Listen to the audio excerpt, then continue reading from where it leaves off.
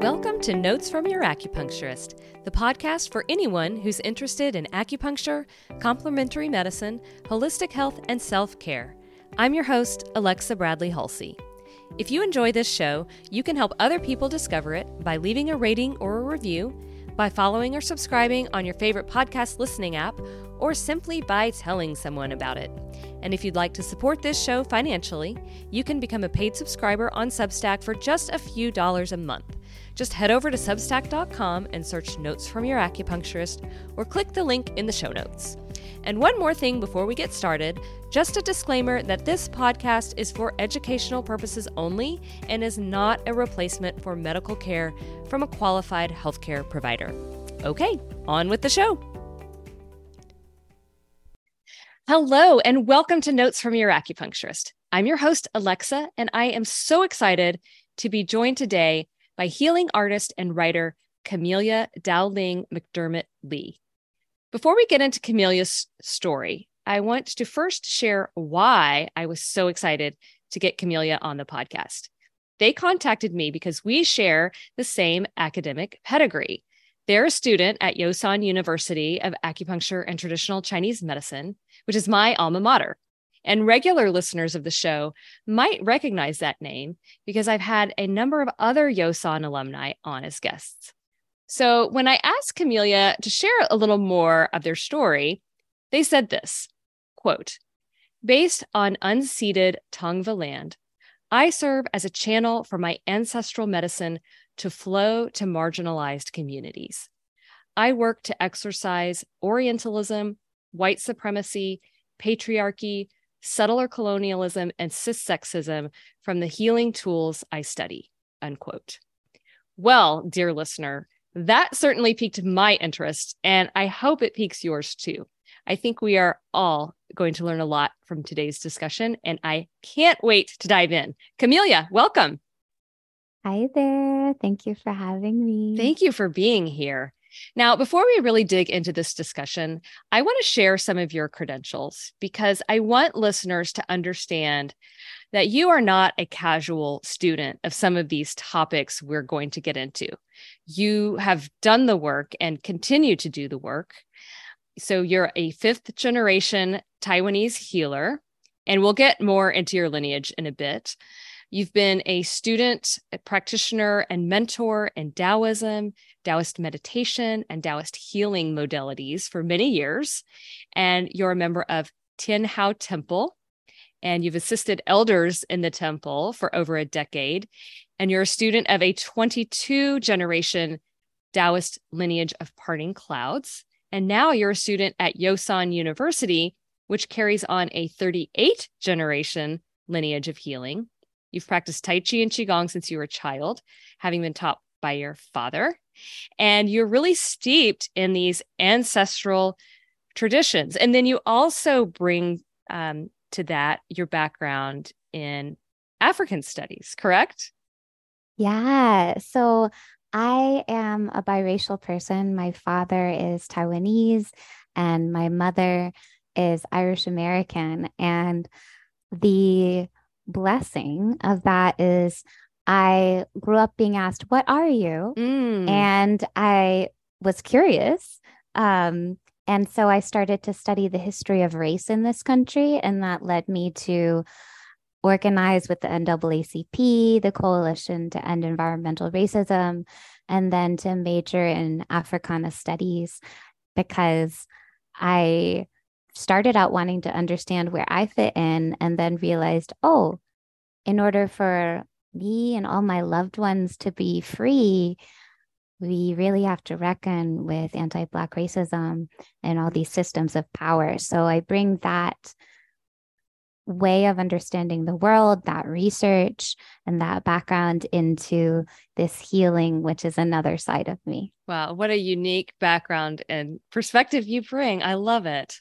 So I'd like to start by talking a little more about your background. You describe yourself as a diasporic Chinese person working to reclaim your ancestral practices.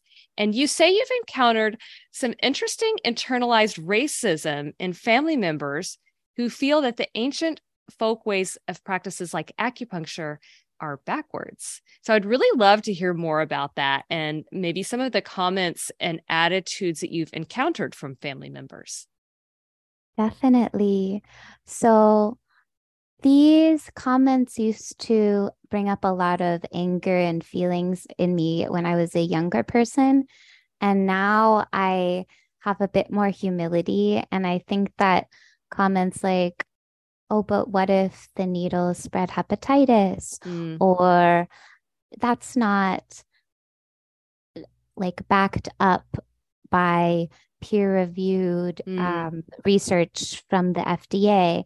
And by the way, I think that is changing. There is research on absolutely. acupuncture, but now I see this coming from the ways that my family has been shaped by war, by Mm, empire, and by anti-Asian racism. So my grandparents were born in the 1920s under Japanese occupation. They survived the US bombing Taiwan because it was seen as a territory of Japan. And then there was a war right across the strait. The nationalists came across and imposed martial law. There had been a nuclear explosion mm, very close by. And so when my aunt and my father came into the world, my grandparents made some strategic choices that I now see as acts of care. They saw, okay, the United States is basically the only place that seems to be doing well. mm, And they were so smart and they timed it so that my aunt and my father were born in the US when my grandfather was doing residency, one of those mm, medical doctor mm-hmm. things. And they were so strategic in making sure their children had citizenship. And then when they had to return, they enrolled my aunt and my father in Taipei American School.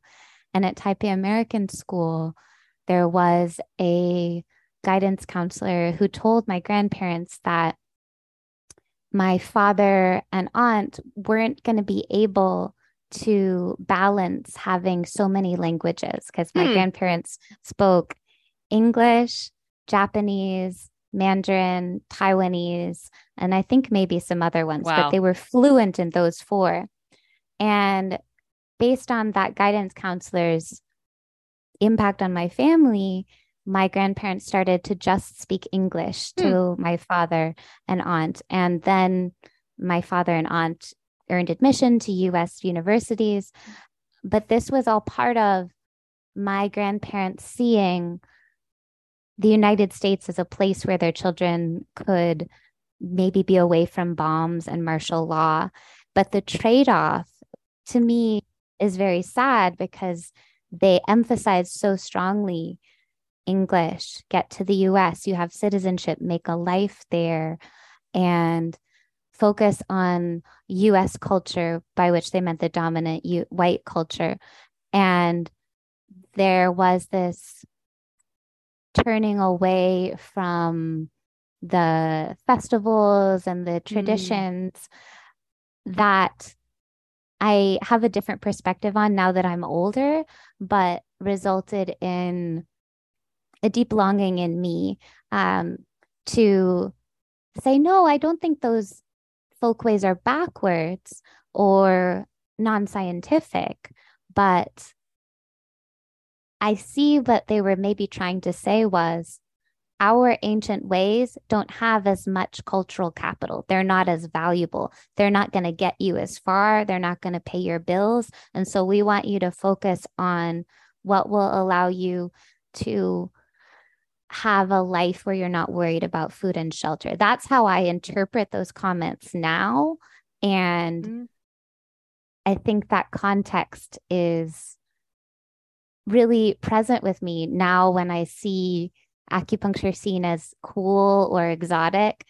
Right. When I'm like, well, for my family, they were like, this is not as interesting as you getting a degree in Western medicine, which is what then my father and my grandfather and my great grandfather all did. Wow. They were MDs or PhDs Wow. in biomedicine. I find that so fascinating because you really give light to the context that surrounds that attitude. And I wonder, do you think that these attitudes of what you call internalized racism, do you think they're really representative of the larger Asian diaspora? So I know what I know best is the Taiwanese context specific to my family. Mm-hmm. Um, and I have a friend who I know is far more knowledgeable. I'm fortunate to have a friend who's a scholar of Asian American feminism. So Mm. she would know more than I do. My observation is I definitely see a lot of commonalities, I think, within East Asian diasporas.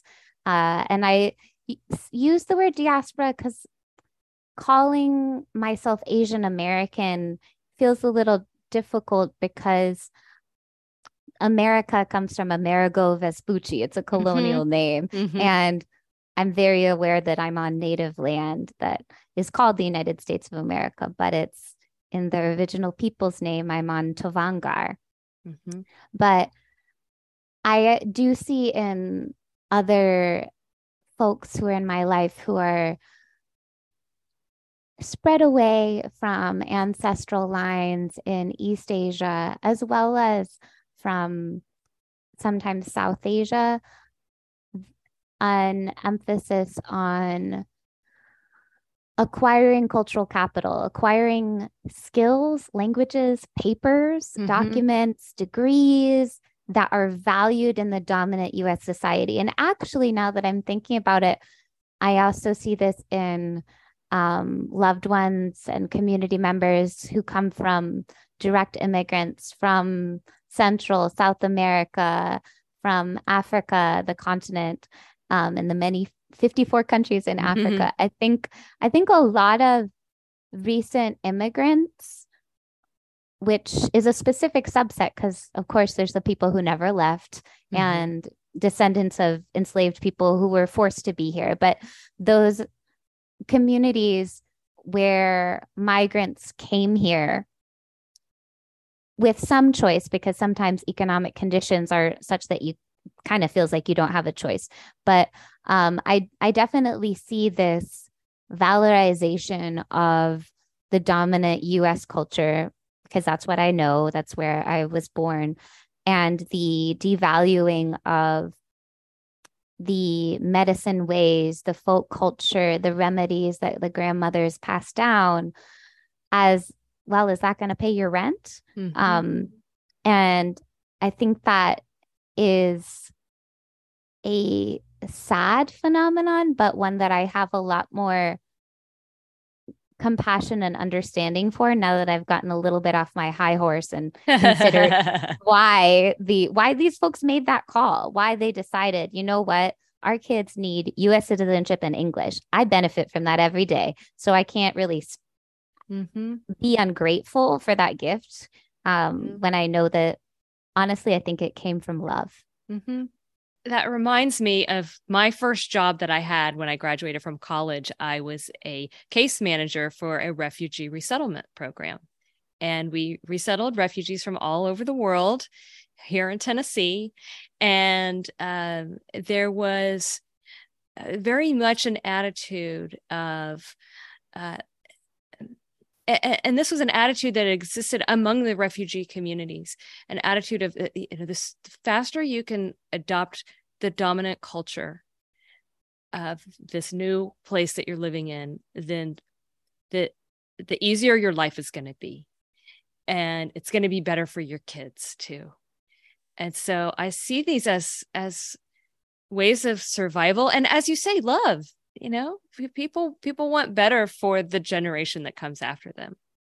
I'd love to hear your perspective as a member of the Asian diaspora who is now studying acupuncture and traditional East Asian medicine in the US.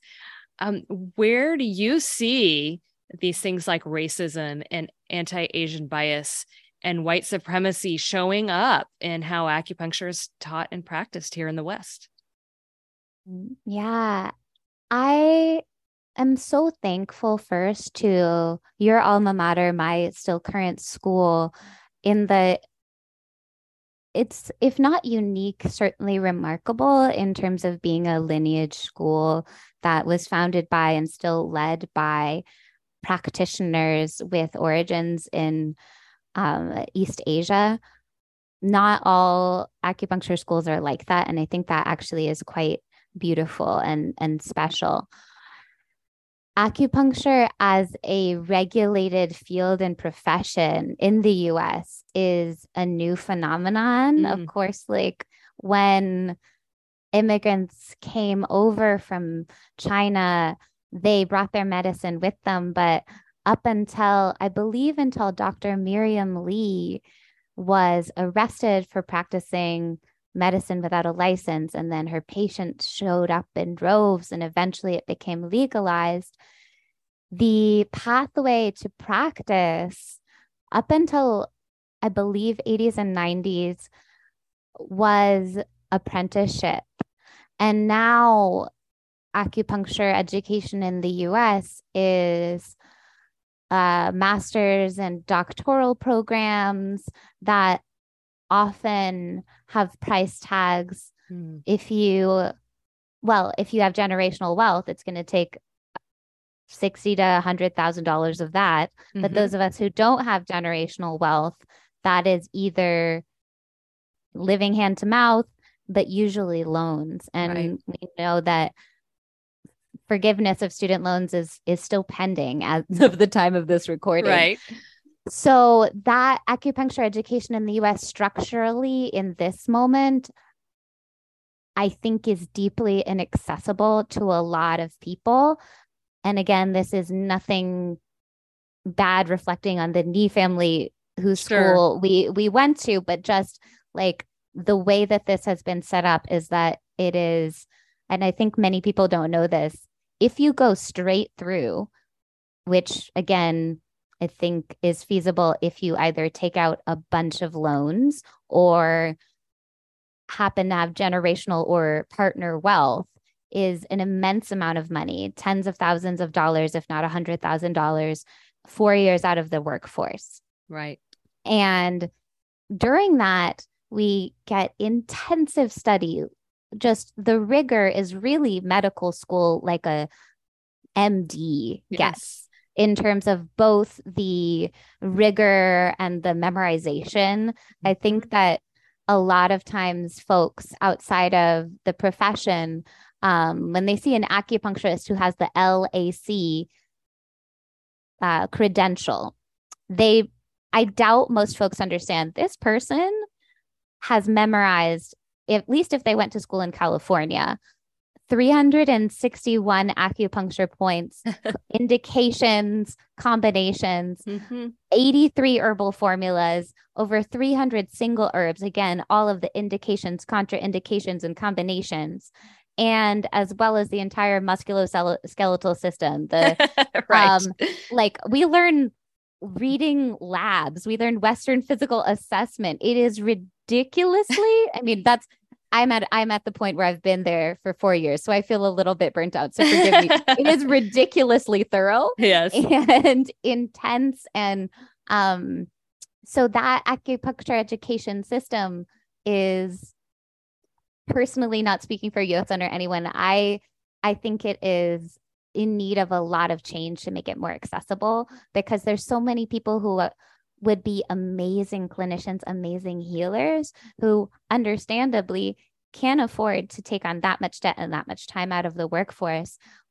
The solution, and actually I'm going to correct myself, because yin and yang are both beautiful. So the darkness, the solution, the yin, I think that is a counterpoint to the intense intellectual rigor and practice rigor, is the NADA protocol. So a 5-point protocol that is incredibly effective and has roots in freedom with the Young Lords and the Black Panthers. Outside of California, in a lot of places, you can become an acu-detox specialist. So for folks who are like, I really like this, I think I might want to do this, I really recommend taking the AcuDetox specialist certification training process. It is much more affordable, incredibly effective.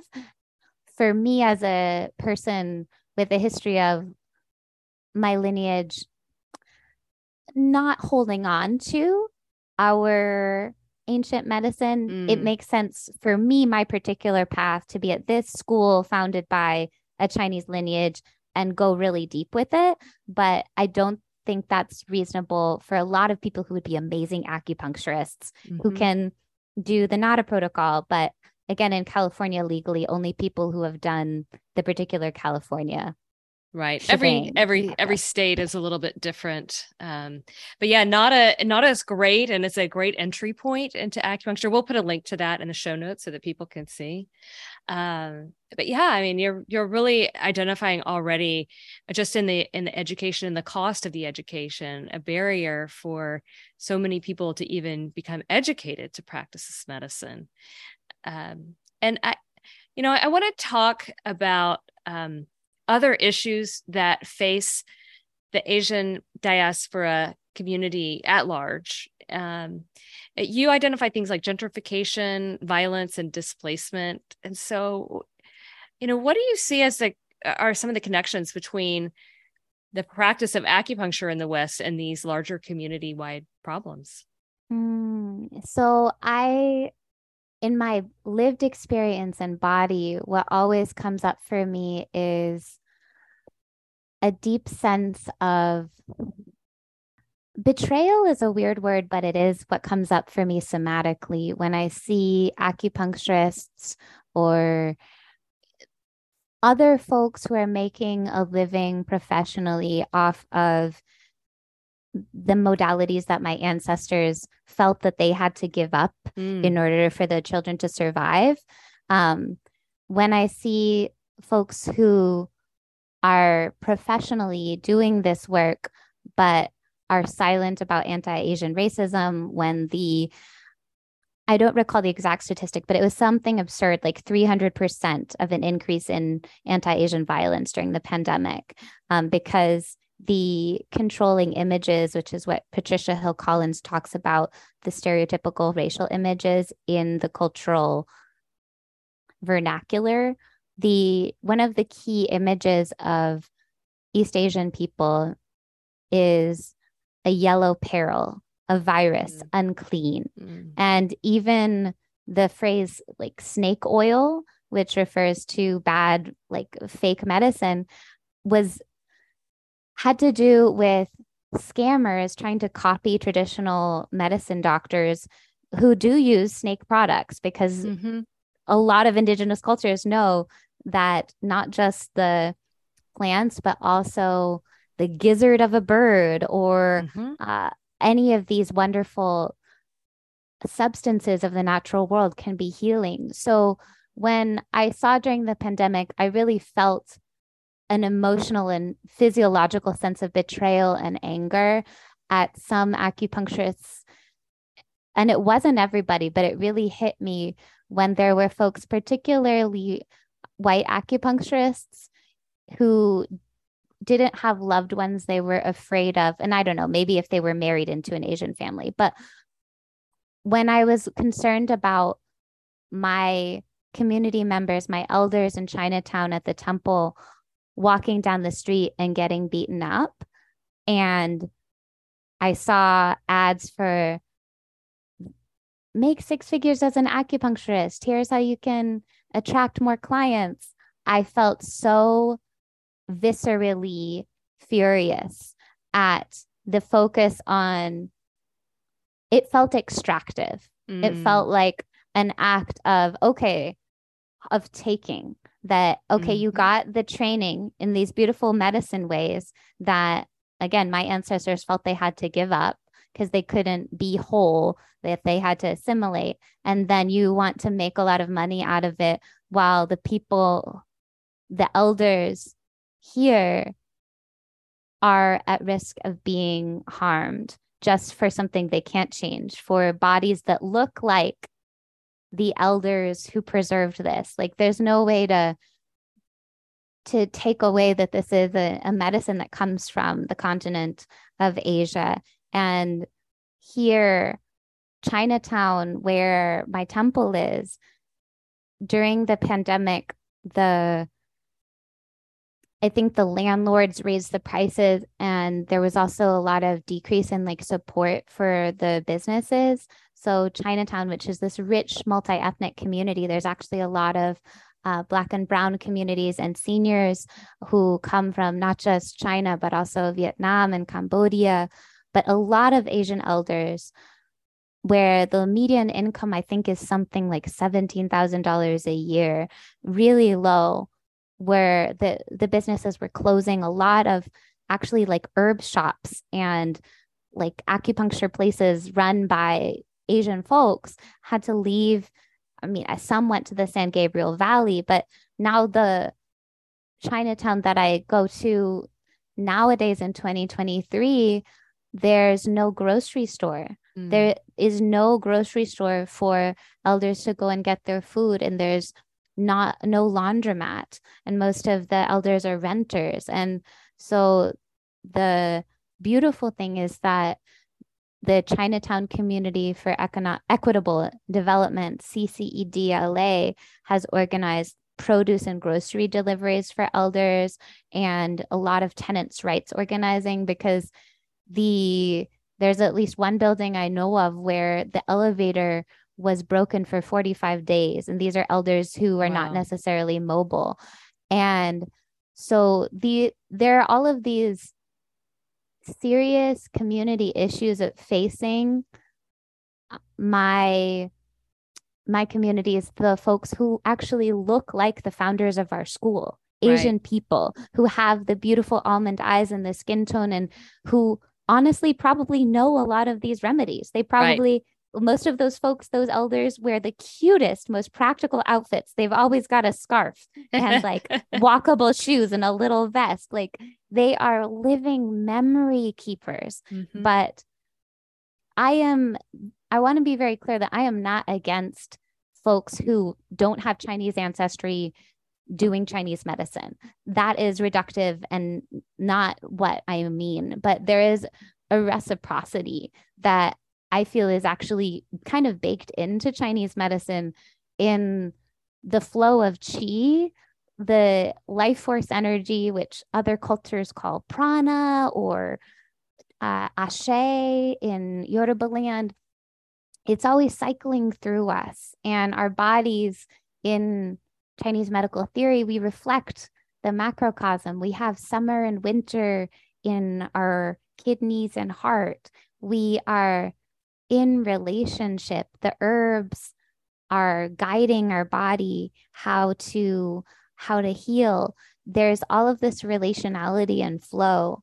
And what really disturbs me in Chinese medicine, and even in the like crystal roller business, which is gua sha, is an extractive relationship where there's not a return of resources, where there's not a showing up, but just a taking. Oh, this medicine, this remedy, I can sell this. I can make a profit on this. I'm going to take it and leave, and then make my business and leave the people who come into this world wearing a face that they can't take off and are perpetually seen as foreigners, because that is the way that the US constructs Asian people, is the yellow peril, the perpetual foreigner, the alien.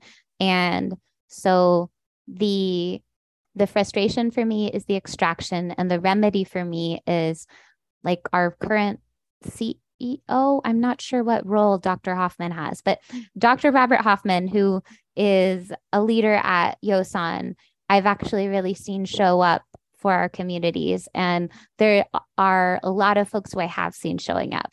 So those are the counterpoints. Yes. And, we, as practitioners, we talk about the energetic exchange on an individual level between practitioner and patient. And what I hear you saying is that we can't forget that exchange needs to happen on a community level too. And I think that's something that all of us who practice and benefit from this medicine can try to keep in mind that there is a community level reciprocity that we need to engage in as well. Yeah, I really just love hearing that perspective. And this also gets into the topic of Orientalism, which I'd like to talk about. What is Orientalism and how is it harmful? Ooh-wee.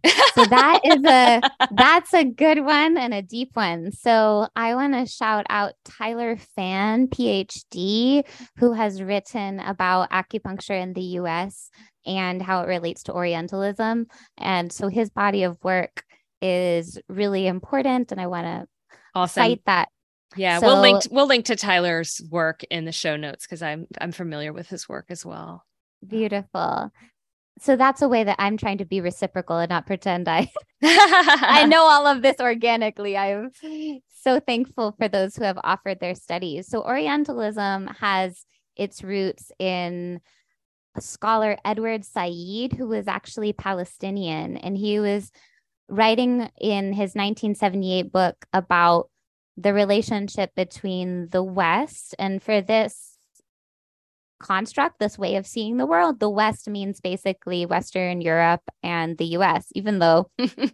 From here in the US, from California, Western Europe is to my east. But this is a way of thinking that positions like Western Europe as the center, because that was the attitude of intellectuals for hundreds of years. So if you were in, say, France, then China was to the east and seen as Eastern. And even we call it like Eastern medicine still. So Oriental, if you speak Portuguese or Spanish and many of these languages, like that means East. Oh. And so this has to do with power, right? Power and money, which is a lot of times what it does come down to. So the way that these cultures that had empires, the French Empire, Portuguese Empire, and so forth, saw the places that were to the east of them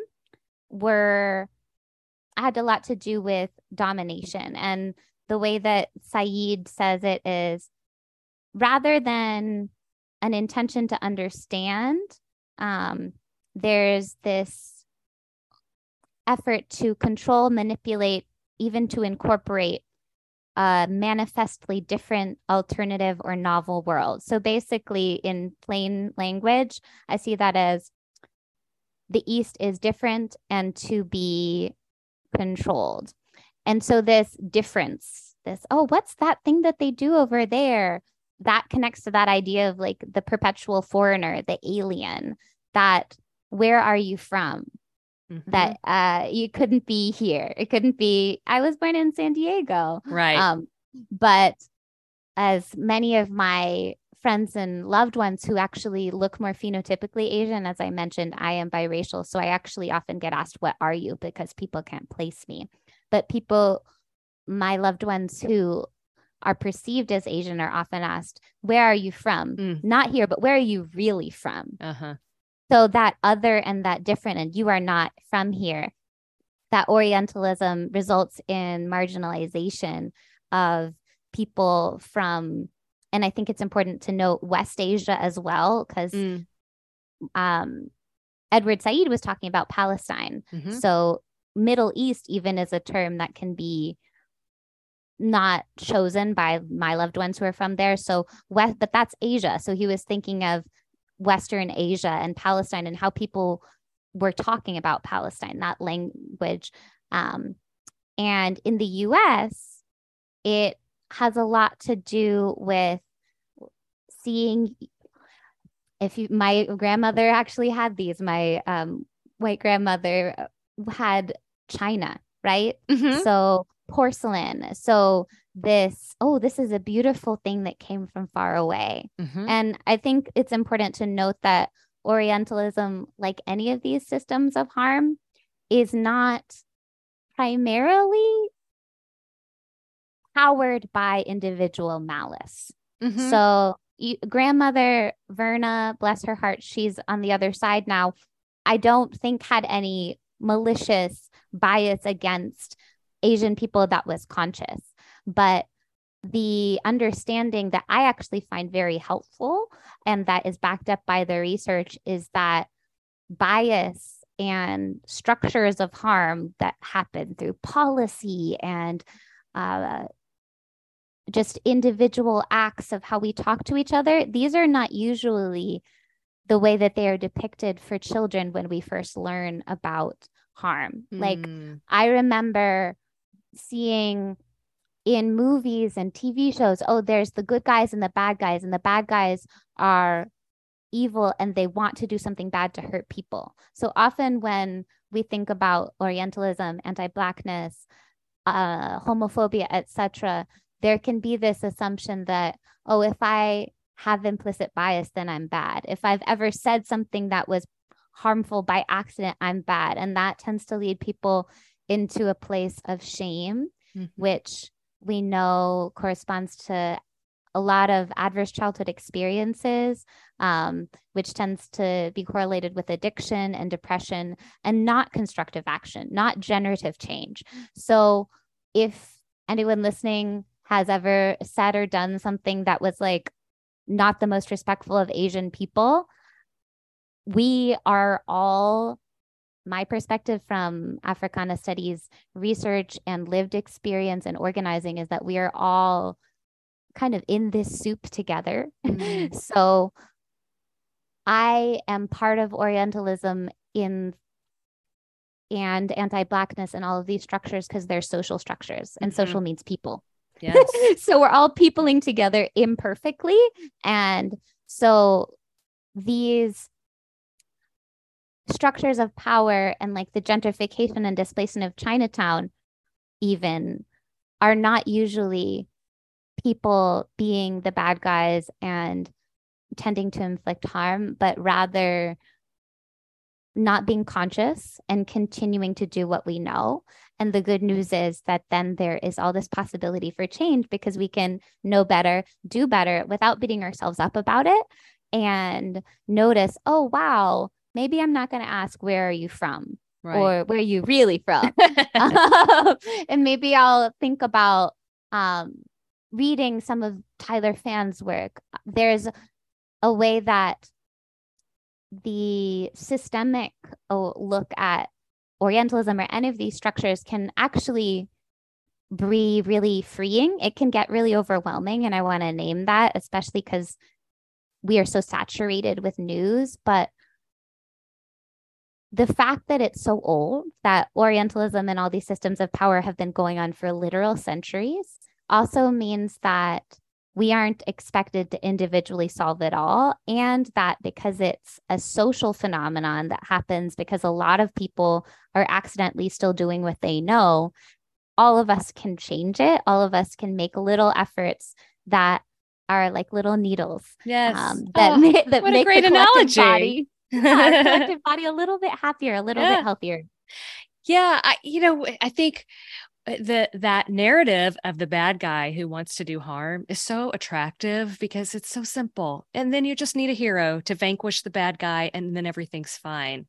And it's so much more complicated and difficult to do the actual work of addressing these harms and trying to correct them, because it requires cooperation and so much introspection and a willingness to say, I was wrong and I'm going to try to do better next time. And even when I try to do better, I'm still going to be wrong sometimes. And yeah, there's a big, massive structure that is upholding these systems of oppression. And I'm only one person.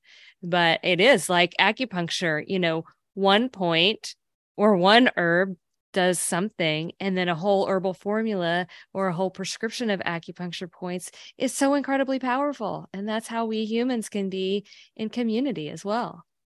Yes. And I love even in the community acupuncture model, if you go to your clinic or in these amazing community acupuncture clinics all over, that I even think not just the acupuncturist, but everybody who's in an armchair or recliner is also helping the community heal. Like in Lisa Rahedler's books on community acupuncture, they talk about community chi, community energy. So even just every time like someone sits down and gets their needles and rests, it's like you help make the person next to you feel safer because they're not alone. They're getting some treatment and you're not the only one who's taking time for yourself.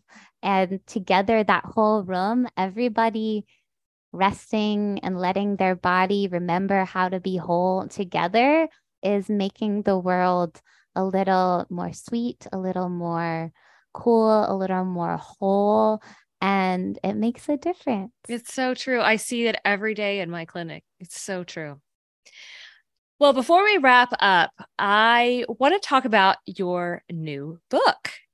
It is called Elemental Healing, a 5-element path for ancestor connection, balanced energy, and aligned life. And I just picked up my copy and I am in the fire chapter. I love that you started with fire because that's the phase of love. So what inspired you to write this book? So I was actually really missing Taiwan during the pandemic. I didn't go back. I actually haven't gone back to Taiwan in 5 years now.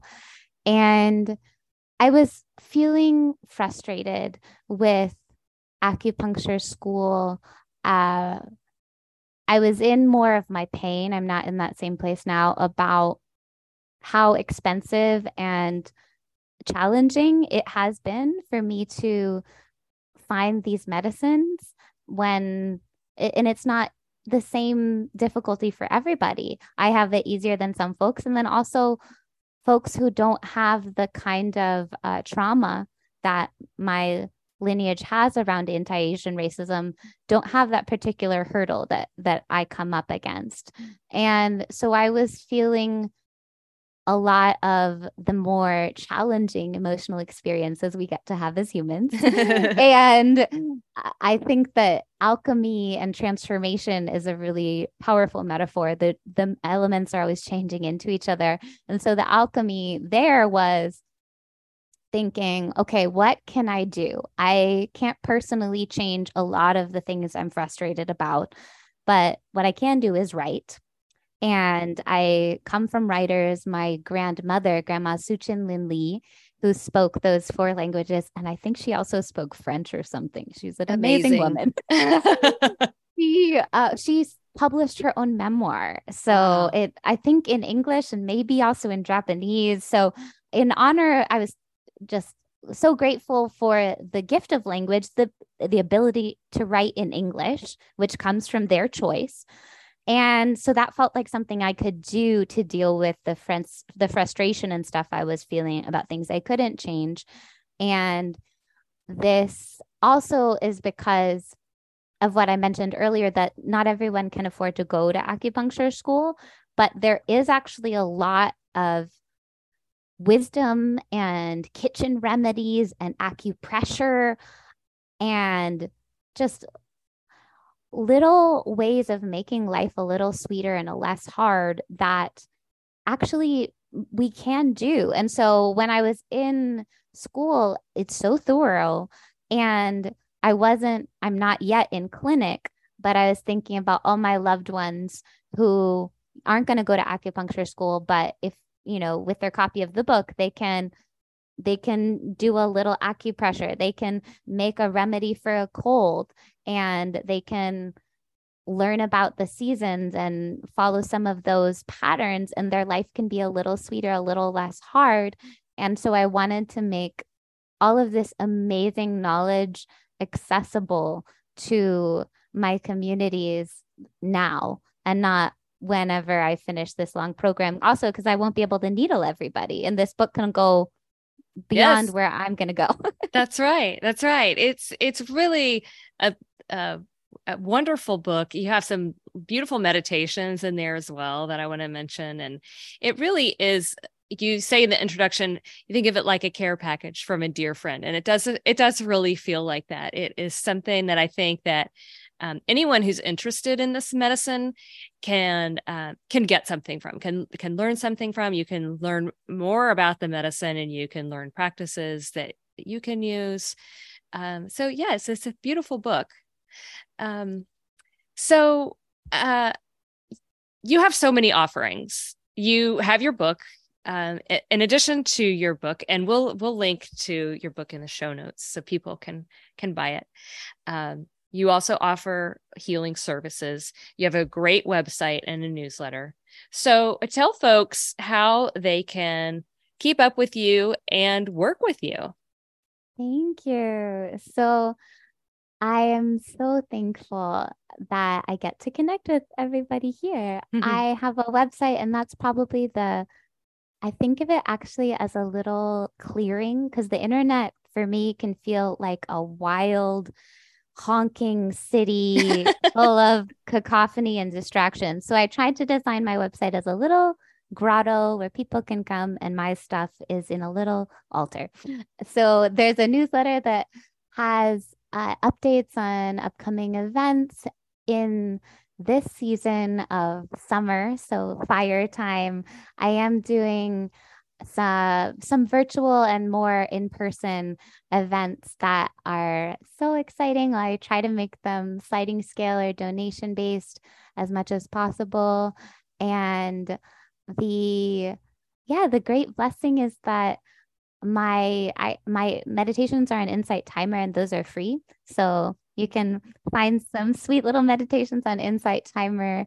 And I'm also always happy to refer people out because I'm so fortunate to know so many amazing folks. So if you need something and I don't have it, I probably know someone who does. So. I love that. It takes a whole community to do healing. Well, we will link to everything in the show notes so that people can easily find you and some of these other folks that you refer to and some of the work that you refer to. Camellia, this conversation has just been so generous and enlightening. I just can't thank you enough for joining me today. It's been wonderful talking with you. Thank you. Likewise. I hope everybody remembers that you are starlight. Love that. Thank you for listening to today's episode of Notes from Your Acupuncturist. If you liked what you heard, please follow this show, leave a rating or review, or just tell someone about it. And if you want to join the conversation, you can subscribe to Notes from Your Acupuncturist on Substack, where you can comment, ask questions, participate in discussion threads, watch videos, and read more of my reflections on acupuncture and healing. Huge thanks, as always, to our paid subscribers for helping keep this work sustainable. You too can become a paid subscriber for just a few dollars a month. Just head over to substack.com and search Notes from Your Acupuncturist, or click the link in the show notes. Until next time, this is Alexa Bradley Hulsey, your acupuncturist, signing off with love and gratitude.